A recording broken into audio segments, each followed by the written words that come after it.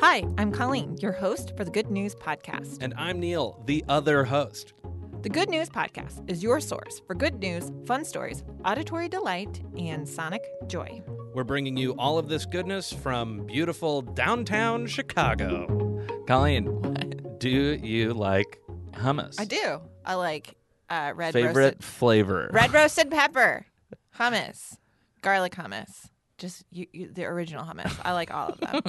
They're delicious. I feel like... And I call it hummus. Hummus. Hummus. Basil, like you can do like kind of a basil-y, pesto-y hummus. Yeah. And that's really good too. Ooh, I need to try that. We are hummus lovers here at the Good News Podcast. Yeah, you got to be. I eat it all the time, actually. I mean, yeah, I do too. My wife, my lovely, beautiful, incredible wife, makes fresh hummus. Shut up. Yeah, it's easy to make. I need to come live with you guys. Tahini, olive oil, garlic, Mix it all together. chickpeas. Smash it together, right? I'll just give you the whole recipe. Anyway, hummus is made from, say it together, 1, 2, 3, garbanzo beans. I was going to say chickpeas. Same thing. Okay. But garbanzo is so much more fun to say. Yeah, garbanzo. Garbanzo. So chickpeas are part of a family of crops called pulses. Okay. So that includes lentils, dry peas, and some other beans. Okay, So legumes. those are pulses. Legumes. Yeah, yes, legumes. All legumes. Mm-hmm. Legumes. Coupons. Pulses are great, and this is new information to me, so I'm sharing it with you, Colleen, sharing it with you, listener. They grab nitrogen from the air around them and can store some of it back in the soil. Oh, yeah. So, traditionally when, and this is, again, a very basic understanding of farming, when you're planting something like wheat, you plant it in the ground and you need to potentially fertilize it in some way to add in some nitrogen because the wheat has a harder time getting it on its own. Yeah, you need So, good soil.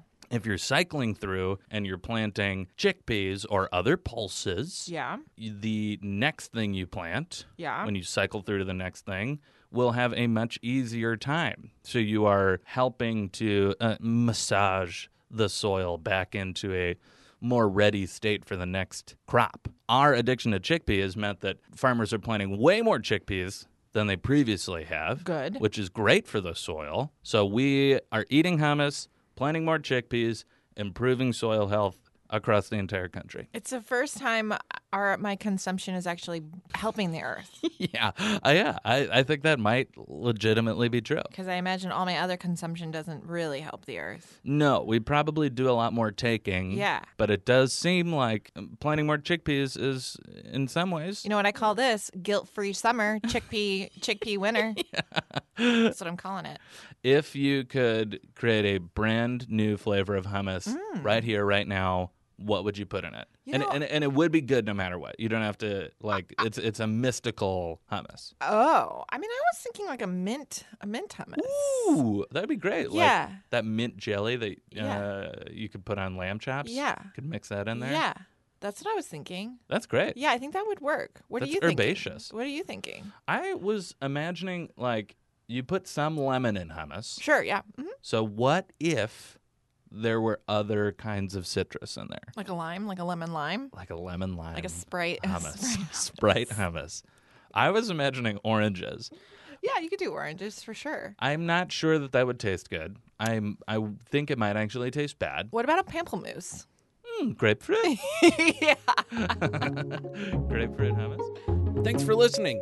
Do you have good news? Incredible. Or maybe you want to tell us a joke or idea? Excellent. Email us at hello@thegoodnewspodcast.fm. Or leave us a voicemail at 773-217-0156. You can also tweet us at The Good News Pod. And follow us on Instagram, too. And if you love the Good News Podcast, think about supporting us on our Patreon page. Most of our music is by Poddington Bear.